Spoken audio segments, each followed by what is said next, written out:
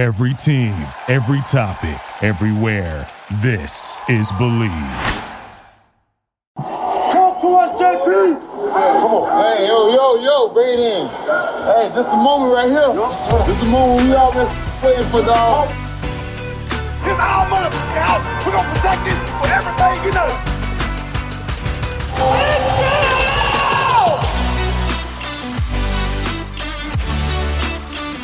Ladies and gentlemen, boys and girls, NFL football is back. That is right. We have a live action game to talk about this week on this episode. That's right. You are listening to Season 1, Episode 6 of the Believe in Bucks podcast. I am your host, Evan Winter. Find me on Twitter at Evan_Winter. You can find my written work on BucksReport.com. And don't forget to not only check out this podcast, but the plethora of wonderful podcasts that the Believe Podcast Network has to offer on Believe.com. And don't forget to check them out on Twitter at Believe Podcasts as well. Everyone out there listening, I hope you're doing well. I know I'm doing well. This is a Friday morning when I'm doing this recording, so we're a little bit over 24 hours away from the Bucks kicking off against the Cincinnati Bengals. That is, unless Tropical Storm / Tropical Depression Fred has anything to do with it. Bruce Arians actually commented on Thursday after Thursday's practice that the game will only be moved up a few hours on Saturday. So either way, the game looks like it's going to be played on Saturday unless something catastrophic happens. We know how hurricane season goes in Florida, so let's hope that gets avoided. But regardless, it sounds like we're going to have a game to play on Saturday despite the conditions. However, the conditions are also going to mandate whether or not starters play or how much these starters play, and a lot of that's going to be based off field conditions. Arians said Thursday after practice that it's not really about the weather at the time. I mean, it could be a downpour as long as there's no lightning, obviously, but it could be a downpour. But as long as the field's okay, then the starters still will get out there and at least see a few reps. But I digress. Let's go ahead and get into this week's news. Before we get into the game preview, just wanted to go and make a few quick observations about the Bucks' first unofficial depth chart. Now, granted, this is the first unofficial depth chart. Nothing is set in stone. And honestly, at the end of the day, you've got to always ask yourself, how much meaning does this thing actually have? Is this being served as more of a motivational tool for your younger players, your Kyle Trasks, who haven't been really playing that well in camp, despite Bruce Arians' recent comments about how he's fine with where Trask is right now in terms of what he's doing during practice. That's always certainly a factor. So at the end of the day, don't get too overworked over the first depth chart, but there's certainly some takeaways to be had when it comes to analyzing the depth chart. And the first one, starting with Kyle Trask, is he is officially the fourth string quarterback. No big surprise if you've been paying attention to Bucks camp or the reports coming out of Bucks camp. He's been taking the fourth string reps pretty much since day one. That's how the hierarchy is right now. And essentially this means that Kyle Trask is probably going to get a promotion, quote unquote, whether you like it or not, going into the regular season. Bucks are going to probably stash Ryan Griffin on the practice squad. There's no way they're going to put Trask on the practice squad because he'll get scooped up in a moment. Yes, the Bucks can protect 4 players on the practice squad, but they can't do that earlier in the week. So while it will make teams harder to poach protected practice squad players, it's still not impossible, and it can still happen, and it's going to happen if Kyle Trask is on the practice squad. So big development right there, honestly, but at the end of the day, it doesn't really mean anything. So, Kyle Trask and what he's done so far, when I was at camp, I wasn't impressed. So far from what I've read, nothing's really changed. But Bruce Arians is saying he's getting the mental aspects down. And if that's happening, you can always build on the physical stuff. The big thing right now with Jacob Eason is he has all of the tools, but people don't know if he has the mental tools. And you can be physically gifted, you can have all the physical advantages at the end of the day, but if you can't process, if you can't think, if you can't get your guys in the right spot, if you don't know where to look, it doesn't matter what you can do in terms of physicality. So either way, though, Kyle Trask, fourth-string quarterback. Definitely interesting to see that. Antonio Hamilton appears to have the 5th cornerback spot for now, which is good for him. He's definitely flashed in camp, and I think with his veteran experience, I think he's been in the league for 5 years, Oakland, the Giants, the Chiefs. That obviously helps out as well, and he can play special teams. So that looks to be the inside track right now. Now, granted, he is on the same plateau as Herb Miller, so it's kind of hard to tell who is cornerback 5 and who is cornerback 6. But, I mean, just based off what I saw in camp, based off what I've read in camp so far, it's got to be Antonio Hamilton. Herb Miller, no disrespect whatsoever, but he just hasn't been practicing up to the same standard as Antonio Hamilton. Nick Leverett, man. So at second string guard, this is big. Now, granted, he's listed as guard, but the Bucs have been practicing him at tackle. Bruce Arians essentially said he's a tackle inside of a guard's body. And I'm paraphrasing, but still, you got to wonder. And I'm not here to debate which position this guy should be playing. My big thing at this point is Brad Sitton's spot as a backup in trouble? Because you got to think about it. The Bucs love versatility, right? Well, right now, Leverett is showing all kinds of versatility by being able to play guard and tackle and do both well. And right now, when you also consider the injuries along the interior of the offensive line with Robert Hainsey not playing, Bruce Arians said after Thursday that Robert Hainsey is not going to play Saturday night. And then you've got Donnell Stanley, the other backup center, the third-string backup center. He might be out Saturday night. That's going to throw John Molchon in there at center. To have a guy like Leverett who can not only play guard but kick outside to play tackle when needed is huge. And Brad Sitton can't do that. He can only play tackle. So as much as the coaching staff likes him and has talked well about him over the years, versatility rules in the NFL. So right now, Nick Leverett, you got to think he's pushing out Brad Sitton at the end of the day. Jaden Mickens, my boy, the dude I've been pulling for pretty much all camp long. He's had a strong camp, and it's paid off in the form of the first depth chart. And that's because he's ahead of Jalen Darden, not only at punt returner and kick returner, but he's also ahead of him at receiver, which is cool in my opinion. I'm not trying to pit these two against each other, but you always want to fight for those undrafted free agents, those guys on the low end of the roster who just have to work their butts off in order just to make the team. And so far, Jaden Mickens has done that, and you can see his improvement as a receiver. I mean, the dude has had a really strong camp. I've written about it. John Ledry, the Pewter Report, has written about it. I mean, people are noticing what Jaden Mickens is doing. And obviously, the coaching staff is observing this as well. So, big deal. I mean, if he's got the wide receiver 6 spot right now, then that obviously means the Bucs are probably going to carry 7 receivers into the season, unless Jaden Mickens messes up over these next 3 preseason games and through the rest of training camp. And that honestly would not be a bad deal at all. So, a lot there to wonder about as the weeks go on. And trust me, this situation probably out of the most is fluid. And you got to wonder at the end of the day, and we'll talk about this here in a little bit, is how the Bucs are going to split up kick returner duties over these 3 preseason games. So at the end of the day, Jalen Darden is going to get plenty of chances to show what he can do in both regards, receiver and kick returner.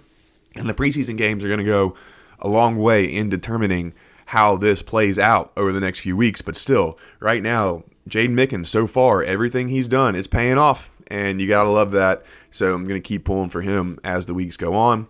And then last but not least, of course, Ronald Jones II is the starting running back. We've talked about this several times. At the end of the day, the Bucs starting running back, that label starter, is probably going to be pretty moot because it's going to be a really close snap share at the end of the day.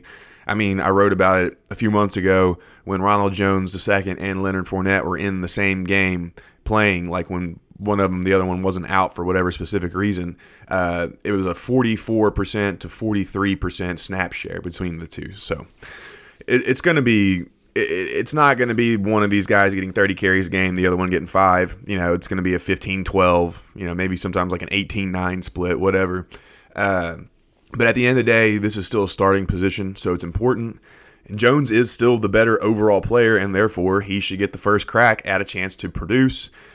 Even in how great Fournette was in the playoffs, his regular season was still not very good outside of a couple of plays. So, it makes total sense for the Bucs to go with Ronald Jones based off the sample size he's provided over the last few years.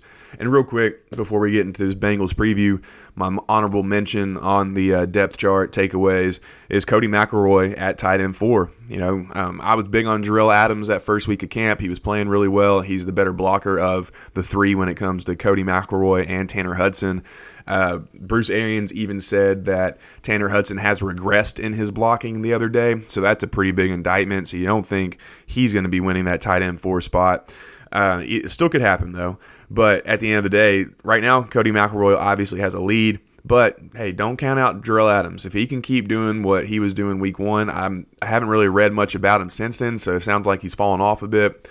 But either way, if he can get back to what he was doing week 1, then he could really ramp that competition up, at least that portion of the competition up as these final weeks progress. And speaking of final weeks, this week marks the beginning of the end for the preseason.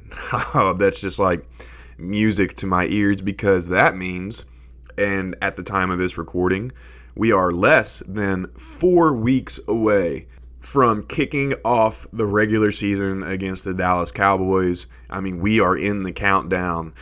Cool tweet real quick on a side note from Russell S. Baxter, a great follow on Twitter. If you don't follow him on Twitter, go check him out. But he actually tweeted out this morning that 27 days till the season opener was how long it took Tampa Bay to get its first win, obviously, but it was also how many years it took, 27 years, Tampa Bay to win its first Super Bowl title, which I thought was pretty cool. I mean, outside of the whole, going 0-26 to start your initiation as an NFL franchise, for lack of a better word.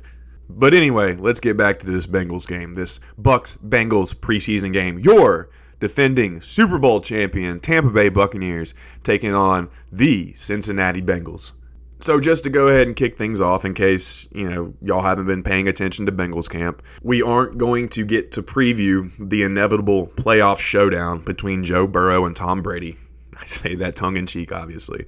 But in a realistic sense, we're not going to be able to see these two go at it for, however many drives, 1-2 drives, 7 snaps, whatever it might be, because Joe Burrow is not going to play in this game. The Bengals want to hold him out and continue to take things slowly with his knee. He has been a full participant in training camp. Don't get that twisted. The guy's been out there and doing everything, but it's just the Bengals want to take it slowly. They want to be safe with him, and, you can't blame them at the same time. However, when you look at what they're trying to do as an offense and shake off the rust, you got a guy in Jamar Chase who hasn't played football since 2019, who's supposed to be a heavy contributor on offense. There's a difference between Joe Tryon and Jamar Chase right now, and it's not just draft status.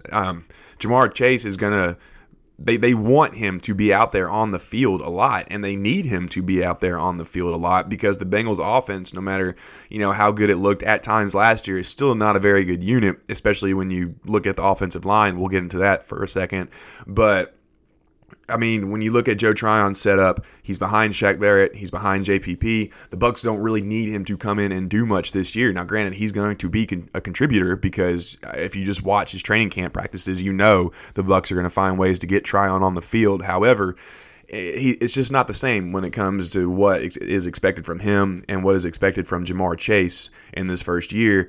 And right now, honestly, Jamar Chase hasn't really been that impressive based off the reports I've read out of Bengals camp. A lot of drops, a lot of issues with getting back into the game mentally.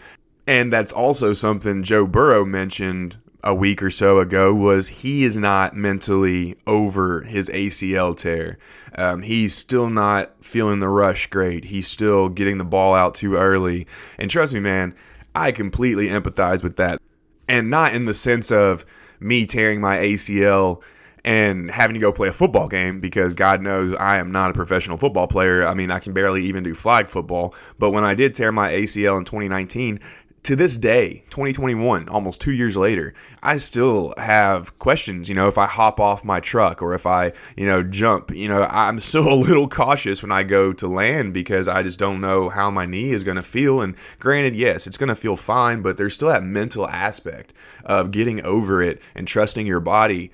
And I can only imagine what it's like to have to do that with 4 350-pound dudes running at you, or, whatever the number of blitzers are, and so on and so forth. So I can empathize with Joe Burrow on that. And if he's honestly not ready in his own right, in his own mind, then he honestly doesn't need to be out there, no matter how badly he wants to be out there. And he's made that known over the last couple weeks as well.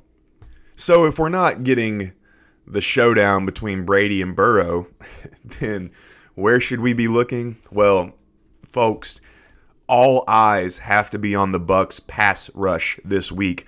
And that's because the Bengals offensive line, just from what I've read through camp so far, has been dog duty. I mean, just straight up, just piss poor, not playing well, allowing sack after sack. And I'm doing air quotes when I say that because obviously you're not allowed to touch the quarterback unless you're Joseph Asai, who smacked Burrow in the back whenever he was coming off a rush a few practices ago. And let's just say the Bengals coaching staff was not fond of that. But anyway, this offensive line is not good. And it's not even limited to the first stringers. Like, the backups are not good either. The third stringers are not good. So no matter what unit Tampa Bay has out on the field, whether it's starters, second string, third string, especially now that Joe Tryon is going to be in with the second stringers and maybe even the third stringers at times, this Tampa Bay pass rush, especially with how good we know it can be and how much Todd Bowles likes to pressure, it should have a big night Saturday night.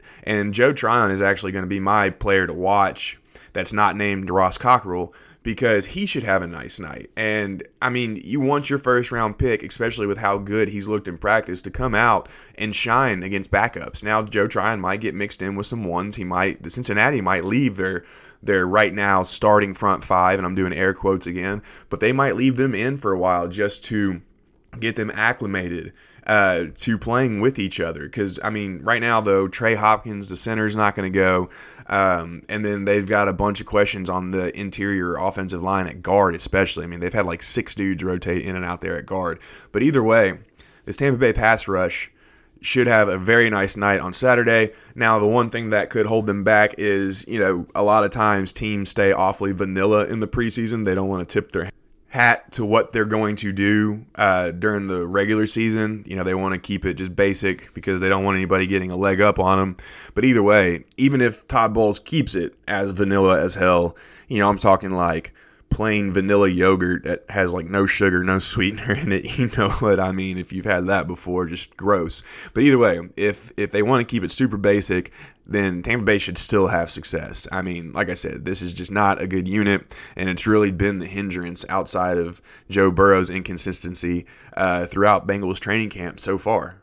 Switching over to the offensive side of the ball, honestly, and this is just because he's Kyle Trask, but I want to see what he does, against some third and fourth stringers. I highly doubt he's going to get any time against the Bengals' second stringers. He might, you never know, because the Bucs obviously already know what they have in Blaine Gabbert, and Ryan Griffin, they know what they have in him as well. So they might just decide to throw Trask out there and give him some early reps. Who knows? But regardless, he's going to be going against backups, and not very good backups on the Bengals defense. So it's going to be interesting to see how he performs against these lesser players.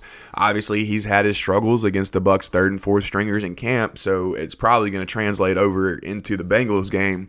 But if he does come out and he does show that he can perform against the lower levels of an opposing roster during a game and during live action, then that could go a long way, not only towards his development, but where he's actually going to be on this team whenever kickoff against the Cowboys roll around. And then Keyshawn Vaughn's going to be my other guy to watch on offense. I mean, dude, he's had a really good camp. He looks really improved. And he obviously hasn't touched the football field since his fumble against the Washington football team in the playoffs. So that's got to leave a sour taste in his mouth. But he's looked great in camp, showing off some great hands. He's been very decisive, very effective as a runner, and he looks much improved in his pass blocking. So he should have a big role on Saturday night. He should have a big role throughout the preseason in general, but really intrigued to see what he does on offense and on special teams as well, because honestly, him being an effective special teams player is going to be his number one ticket to getting on the field this year, because with Gio Bernard now in the mix as the third running back and the main pass catching back, opportunities are going to be limited for Keyshawn. So special teams would be the best way for him to assure that he gets on the field. But at the same time, a strong preseason, you never know. It could force the Bucs to carry 4 active running backs on game day, which would be a little odd. But at the end of the day, hey, you want your best guys out there. So if Keyshawn's one of the best, hell, put him out there. And then on special teams, you got to wonder how the Bucs are going to split up the kick return duties. I briefly mentioned this earlier, but you think you got to give Jaden Mickens and Jalen Darden both ample opportunity to show what they can do. I mean, first off, you're not going to get that many chances at kick returns because of how the rule is set up these days to where kickers can just boot it out of the end zone on a rather consistent basis. So the punt return is really going to be the area to watch, and that's really where the Bucs struggled in terms of as a special teams unit last year in 2020. But like I said, at the end of the day, you got to think they're going to get split up. You know what Mickens can do. However, you want to make sure that he can still do that this year and he's actually improved. You don't want to be the same guy back there. But at the same time, you also want to see how Darden processes everything. So it's going to be really interesting to see how the Bucs handle the kick return duties because, if Mickens just has the whole share, that might be a stronger indictment than anything. But either way, that's on special teams. That's definitely what I'm going to be watching out for. And then I've got just a few names I want to briefly mention before we jump into a couple of Bengals tidbits real quick. And that's John Mulshon, who is going to be taking a lot of the backup snaps at center, thanks to Robert Hainsey being out. Haven't heard official word on Donnell Stanley yet, but I would bet to say that he's going to be out as well. Big chance for Mulshon to really come in there and make a name for himself. And remember, he technically made the final 53 last year in 2020. He just started on the IR reserve, the 3-week IR reserve list. So the Bucs coaching staff obviously likes him. Going to be interested to see how he performs there. And then you've got Cody McElroy, KJ Britt, and Antonio Hamilton. That's currently the tight end 4, the inside linebacker 4, and the 5th cornerback, according to the Bucs' first unofficial depth chart. Can they widen the gap between themselves and their positional competition on the roster? Big chance for them to do so. Big night for them to do so. So let's see if they can get that done. And speaking of done, that about rounds it up for the Tampa Bay side of things.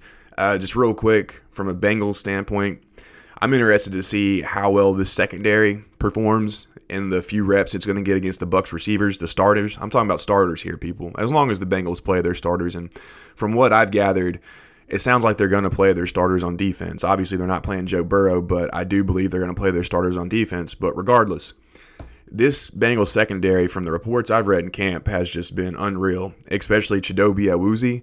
He has been lights out, arguably the best Bengals cornerback since camp opened. Jesse Bates is still Jesse Bates. Apparently Von Bell has made some really big strides too.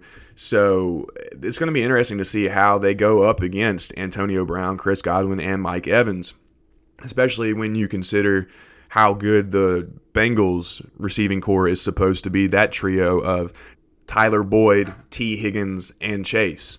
So that's what I'm going to be looking at on the Bengals side of things, and even maybe their backups as well, because we know the Bucs have a really deep receiver room. We've seen that over the last 2 years, and they're even going to be a big test for the Bengals secondary. So now, and obviously, one preseason game isn't going to define you at all, especially in limited action. But from the reports I've read coming out of Bengals camp, and then the competition they're going up against this week in terms of the Bucs receivers, the secondary sounds pretty damn good, and it sounds like it's going to be an effective unit throughout the season, which is a real credit to Lou Anarumo, the Bengals defensive coordinator, and what he's been able to do over the course of the last year or so. But at the end of the day, this should be a rather easy win for the Bucs. I mean, they're 6-point favorites, according to betonline.ag. And it's no slight to the Bengals. The Bucs are just built better. They have better starters. They have a better coaching staff. They have a deeper roster than the Bengals do. I mean, Ross Cockrell, Raheem Nunez-Roches. I mean, those guys would be playing for other teams, might even be starting on other teams at certain points. Same thing goes with Antonio Brown, Scotty Miller, all of them on the offensive side of the ball.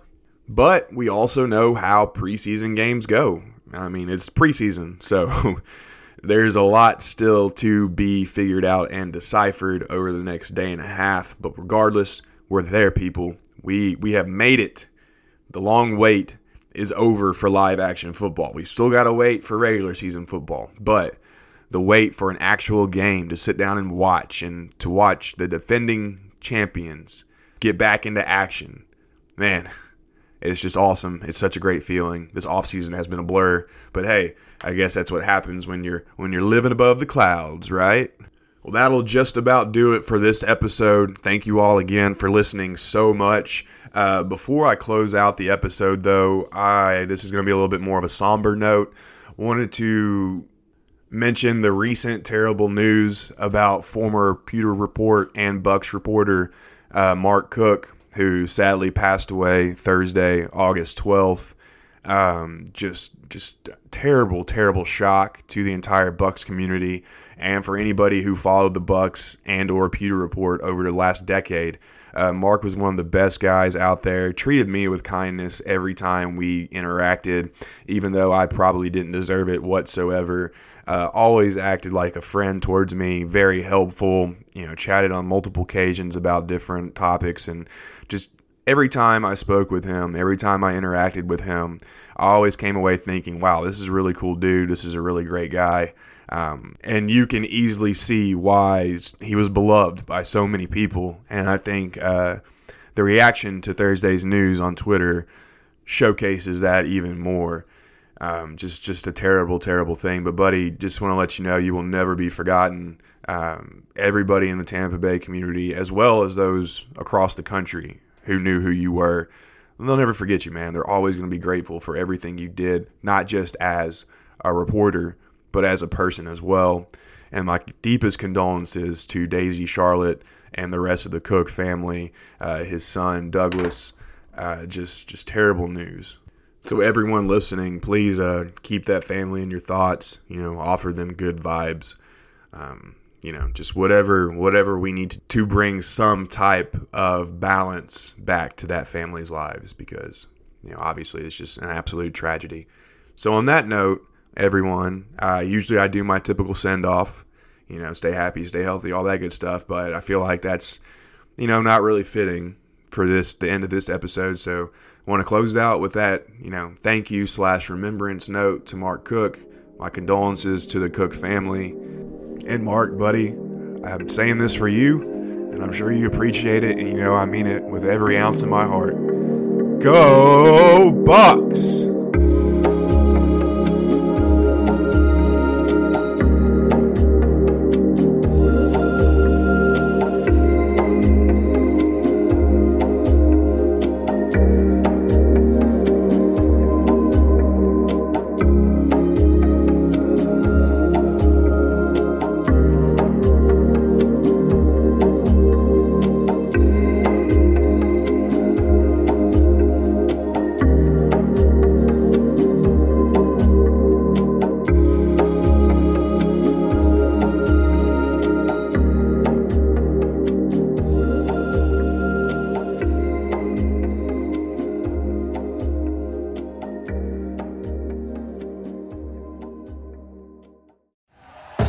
Thank you for listening to Believe.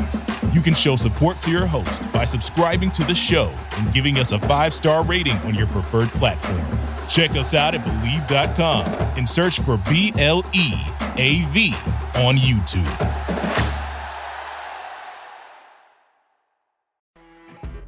When you're listening to a true crime story that has an unbelievable plot twist that makes you stop in your tracks? That's what our podcast, People Are the Worst, brings you with each episode. I'm Rachel. And I'm Rebecca. We're identical twins who love true crime cases that make you say, didn't see that coming, and we hate the people responsible for them. Listen to People Are the Worst now on Apple, Spotify, or wherever you get your podcasts.